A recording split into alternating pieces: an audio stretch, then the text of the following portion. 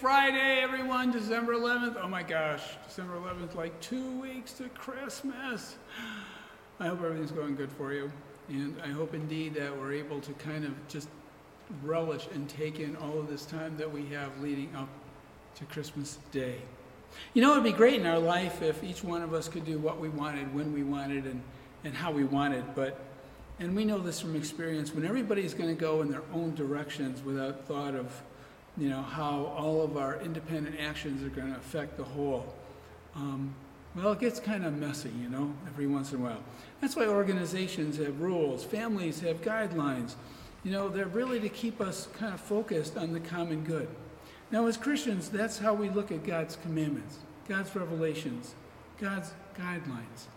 They're there to truly help us, individually and collectively as a people, to be the best we can be, as a reflection of God's love, and where God wants that love to lead us to.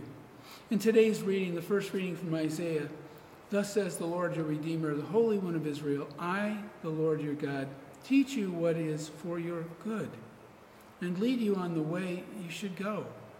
If you would hearken to my commandments, your prosperity would be like a river, your vindication like the waves of the sea." That sounds actually pretty good right now for us in Michigan in December, you know. I wouldn't mind being on the beach with some of the waves right now. Anyway, you're speaking of the beach, says your descendants would be like sand. I guess a lot of that must have been, no, probably wasn't from the Holy Spirit. But anyway, "And those born of your stock like grains, their name never cut off or blotted from my presence." In essence, you know, the point is, you know, through our lives, and certainly in the Old Testament time, the thought was, you know, the person continued to live on through their family and their ancestry. That's why it was so important, all those names, and be connected. But I think the first part is so important.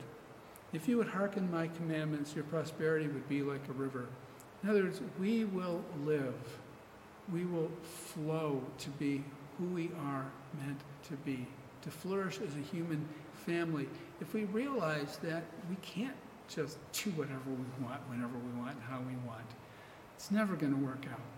We do have to come together and to have a set of guidelines, and indeed revelations from the Creator of all is such a blessing. You know, why wouldn't we want to surrender ourselves to that for the good of everybody?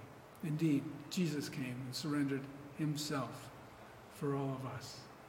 And so in our prayer today, we kind of maybe think about some of the ways that we might surrender ourselves to some of God's guidelines, revelations, or little things that just might go on that just kind of tick us off a little bit and make us want to be a little bit of a rascal. And so keep that in mind and have a great weekend, everyone.